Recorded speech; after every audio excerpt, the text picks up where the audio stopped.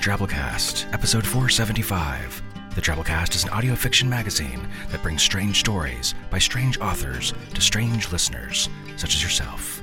I'm your host, Norm Sherman. Doubleheader special for you this week, folks, and an author I think you're going to love. Doubleheaders are two flash pieces by the same author that kind of showcase what they're all about. This guy, I love this guy, Donald Barthelme. Donald's an American short story writer known for his modernist collages, which are marked by technical experimentation and kind of a melancholy gaiety, and just, I don't know, wicked sense of humor. He was born in 1931 and died in 1989. A one-time journalist, Barthelme was managing editor of Location, an art and literature review, and director of the Contemporary Art Museum in Houston. In 1964, he published his first collection of short stories, Come Back, Dr. Caligari. Other collections of stories include City Life, Sadness, 60 Stories, and Overnight to Many Distant Cities. His first children's book, The Slightly Irregular Fire Engine, or The Hithering Thithering Gin, won the National Book Award in 1972. Our first story here, Some of Us Have Been Threatening Our Friend Colby, was first published in 1976 in the anthology Amateurs. And directly following that, we'll present the story Game, which was first published in July 1965 of The New Yorker. So, without further ado, we bring you Some of Us Had Been Threatening Our Friend Colby and Game by Donald Barthelme.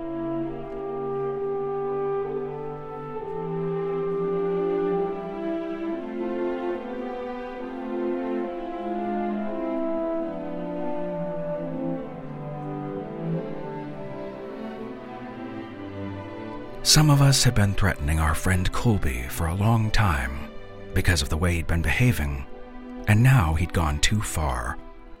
So we decided to hang him. Colby argued that just because he'd gone too far, he did not deny that he'd gone too far, did not mean that he should be subjected to hanging. Going too far, he said, was something everybody did sometimes. We didn't pay much attention to this argument. We asked him what sort of music he'd like played at the hanging. He said he'd think about it, but it would take him a while to decide. I pointed out that we'd have to know soon, because Howard, who's a conductor, would have to hire and rehearse the musicians, and he couldn't begin till he knew what the music was going to be. Colby said he'd always been fond of Ives's Fourth Symphony. Howard said that this was a delaying tactic, and that everybody knew that Ives was almost impossible to perform, and would involve weeks of rehearsal, and that the size of the orchestra and chorus would put us way over budget. Be reasonable, he said to Colby. Colby said he'd try to think of something a little less exacting. Hugh was worried about the wording of the invitations. What if one of them fell into the hands of the authorities? Hanging Colby was doubtless against the law, and if the authorities learned in advance what the plan was, they would very likely come in and try to mess everything up.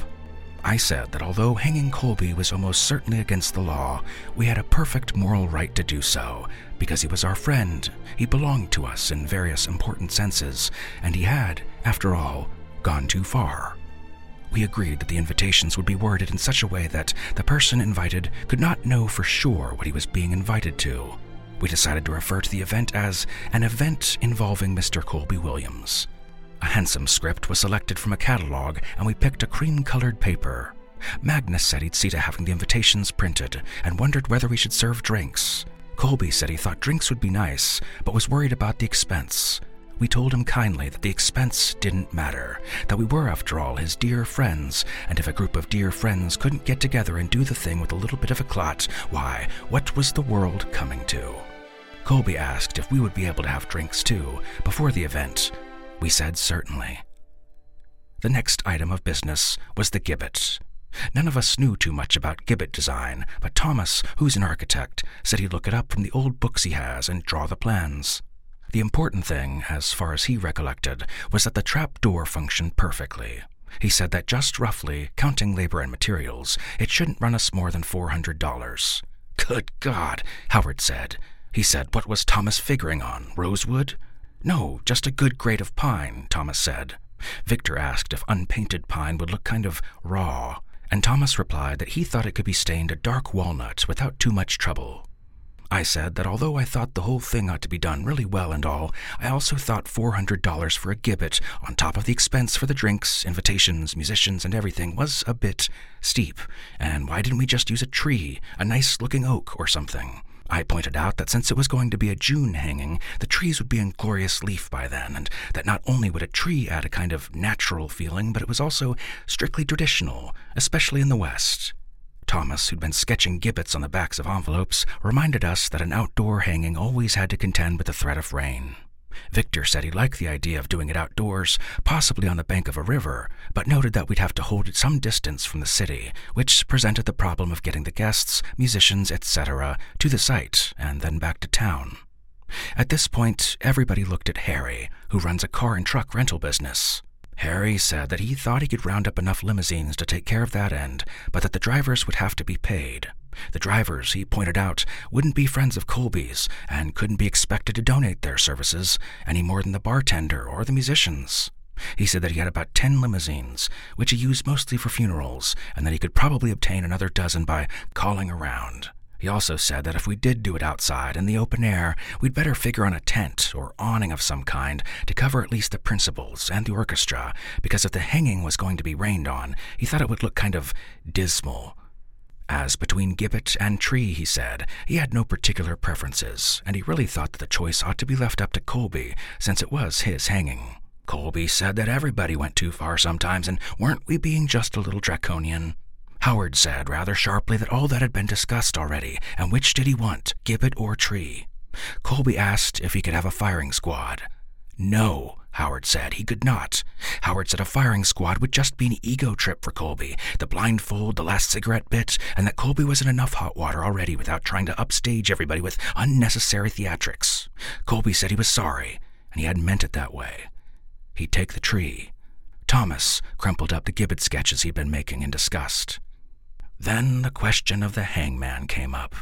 Peter said, did we really need a hangman? Because if we had a tree, the noose could be adjusted to the appropriate level with Colby, and he could just jump off of something, a chair or stool or something. Besides, Pete said, he very much doubted if there were any freelance hangmen wandering around the country now that capital punishment had been done away with absolutely, temporarily, and that we'd probably have to fly one in from England or Spain or some South American country, and even if we did that, how could we know in advance that the man was a professional, a real hangman, not just some money-hungry amateur who could bungle the job up and shame us all in front of everybody, in front of Colby. We all agreed then that Colby should just jump off of something, and that a chair was not what he should jump off of, because that would look, well, we felt, extremely tacky. Some old kitchen chair sitting out there under a beautiful tree. Thomas, who is quite modern in outlook and not afraid of innovation, proposed that Colby be standing on like a large round rubber ball, 10 feet or so in diameter. This, he said, would afford a sufficient drop and would also roll out of the way if Colby suddenly changed his mind after jumping.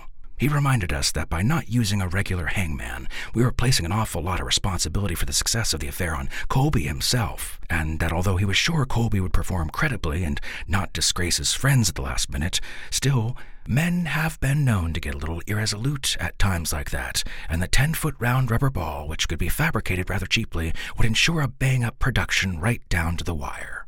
At the mention of wire, Hank, who'd been silent all the time, suddenly spoke up and said he wondered if it wouldn't be better to use wire instead of rope. More efficient, and in the end, kinder to Colby, he suggested.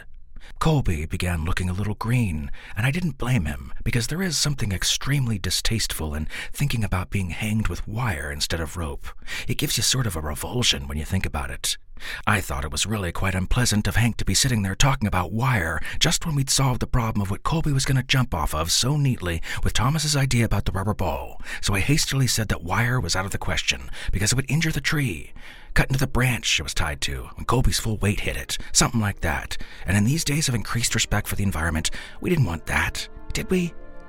Colby gave me a grateful look, and the meeting broke up.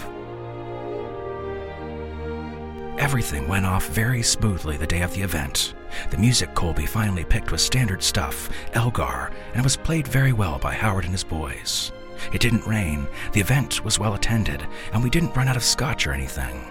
The 10-foot rubber ball had been painted a deep green, and it blended in well with the bucolic setting. The two things I remember best about the whole episode are the grateful look Colby gave me when I said what I said about the wire, and the fact that nobody has ever gone too far again.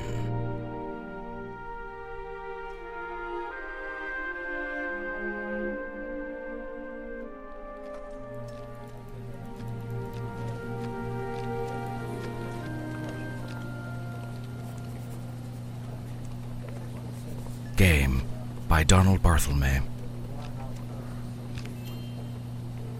Shut Shotwell keeps the jacks and the rubber ball in his attaché case and will not allow me to play with them. He plays with them, alone, sitting on the floor near the console, hour after hour, chanting onesies, twosies, threesies, foursies, in a precise, well-modulated voice, not so loud as to be annoying, not so soft as to allow me to forget.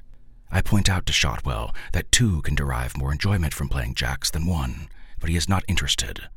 I have asked repeatedly to be allowed to play by myself, but he simply shakes his head. Why? I ask. They're mine, he says, and when he has finished, when he has sated himself, back they go into the attaché case. It is unfair, but there's nothing I can do about it. I'm aching to get my hands on them. Shotwell and I watch the console. Shotwell and I live under the ground and watch the console. If certain events take place upon the console, we are to insert our keys in the appropriate locks and turn our keys. Shotwell has a key, and I have a key. If we turn our keys simultaneously, the bird flies. Certain switches are activated, and the bird flies. But the bird never flies. In 133 days, the bird has not flown. Meanwhile, Shotwell and I watch each other. We each wear a .45, and if Shotwell behaves strangely, I'm supposed to shoot him. If I behave strangely, Shotwell is supposed to shoot me. We watch the console and think about shooting each other and think about the bird. Shotwell's behavior with the jacks is strange. Is it strange? I don't know. Perhaps he is merely a selfish bastard.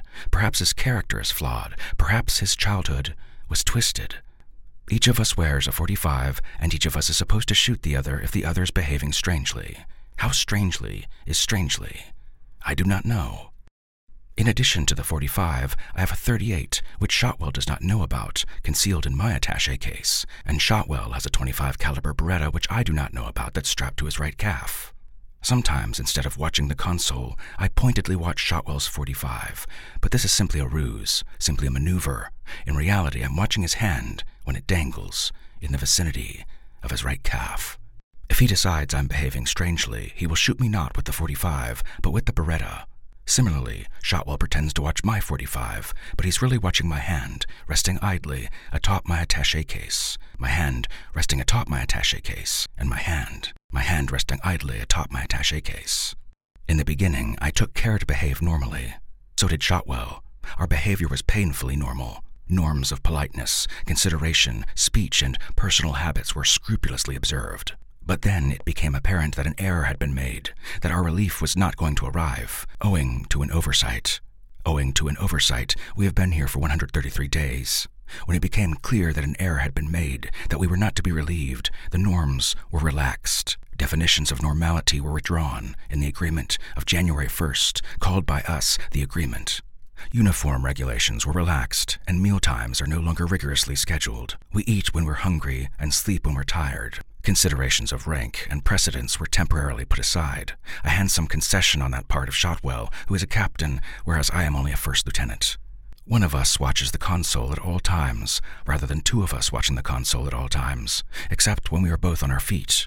One of us watches the console at all times, and if the bird flies, then one of us wakes the other, and we turn our keys in the lock simultaneously, and the bird flies. Our system involves a delay of perhaps 12 seconds, but I do not care because I'm not well, and Shotwell does not care because he is not himself. After the agreement was signed, Shotwell produced the jacks and the rubber ball from his attaché case, and I began to write a series of descriptions of forms occurring in nature, such as shells, a leaf, a stone, an animal, on the walls. Shotwell plays jacks, and I write descriptions of natural forms on the walls. Shotwell is enrolled in a USAFI course, which leads to a master's degree in business administration from the University of Wisconsin. Although we are not in Wisconsin, we are in Utah, or Montana, or Idaho. When we went down, it was either Utah, Montana, or Idaho. I don't remember. We have been here for 133 days, owing to an oversight. The pale green reinforced concrete walls sweat, and the air-conditioned zips on and off erratically, and Shotwell reads Introduction to Marketing by Lassiter and Monk, making notes with a blue ballpoint pen. Shotwell is not himself, but I do not know it. He presents a calm aspect and reads Introducing to Marketing and makes his exemplary notes with a blue ballpoint pen, meanwhile controlling the .38 in my attaché case with 1/3 of his attention. I am not well either. We have been here 133 days owing to an oversight, although now we are not sure what is an oversight and what is plan. Perhaps the plan is for us to stay here permanently, or if not permanently, at least a year, for 365 days, or if not for a year, for some hundreds of days known to them and not to us, such as 200 days. It may be that they are pleased with us, with our behavior, not in every detail, but in the sum. Perhaps the whole thing is very successful. Perhaps the whole thing is an experiment, and the experiment is very successful. I do not know. But I suspect that the only way we can persuade sun-loving creatures into the pale green sweating reinforced concrete rooms under the ground is to say that the system is 12 hours on, 12 hours off, and then lock us below for some number of days known to them and not to us. We eat well, although the frozen enchiladas are damp when defrosted, and the frozen devil's food cake is sour and untasty. We sleep uneasily and acrimoniously. I hear Shotwell shouting in his sleep, objecting, denouncing, cursing sometimes, weeping other times. In his sleep. When Shotwell sleeps, I try to pick the lock on his attaché case as to get to the jacks.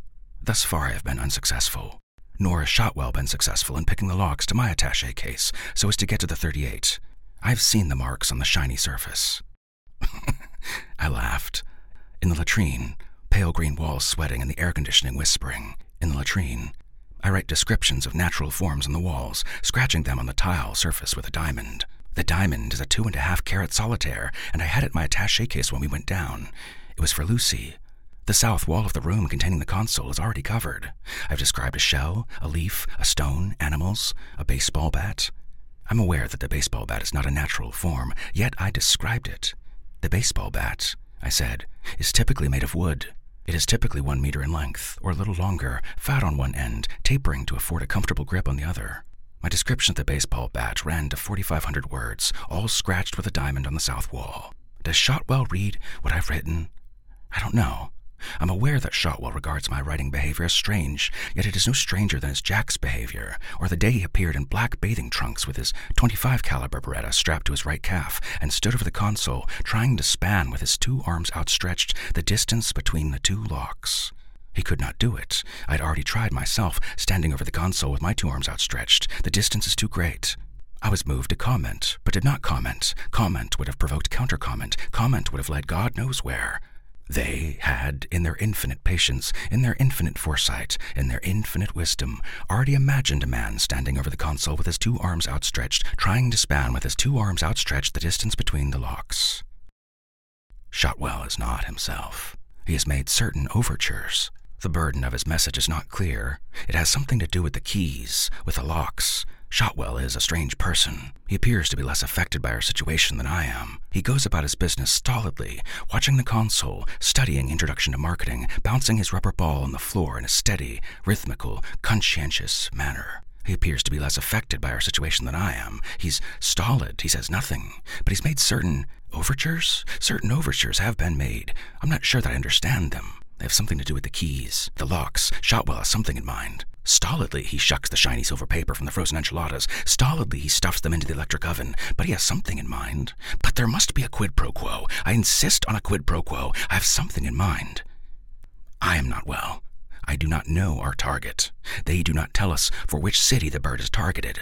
I do not know. That is planning. That is not my responsibility. My responsibility is to watch the console, and when certain events take place upon the console, turn my key in the lock. Shotwell bounces the rubber ball on the floor in a steady, stolid, rhythmic manner. I am aching to get my hands on that ball, on the jacks. We've been here 133 days owing to an oversight. I write on the walls. Shotwell chants onesies, twosies, threesies, foursies in a precise, well-modulated voice, and now he cups the jacks and the rubber ball in his hands and rattles them suggestively, and I don't know for which city the bird is targeted, and Shotwell's not himself.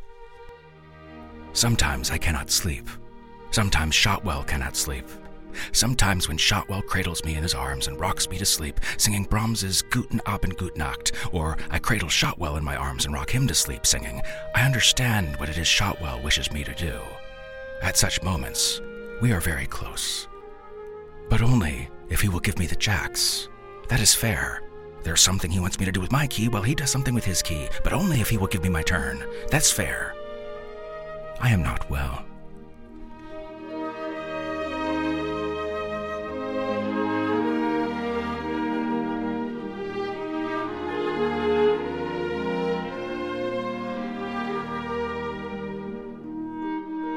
And that was our doubleheader. Hope you enjoyed it.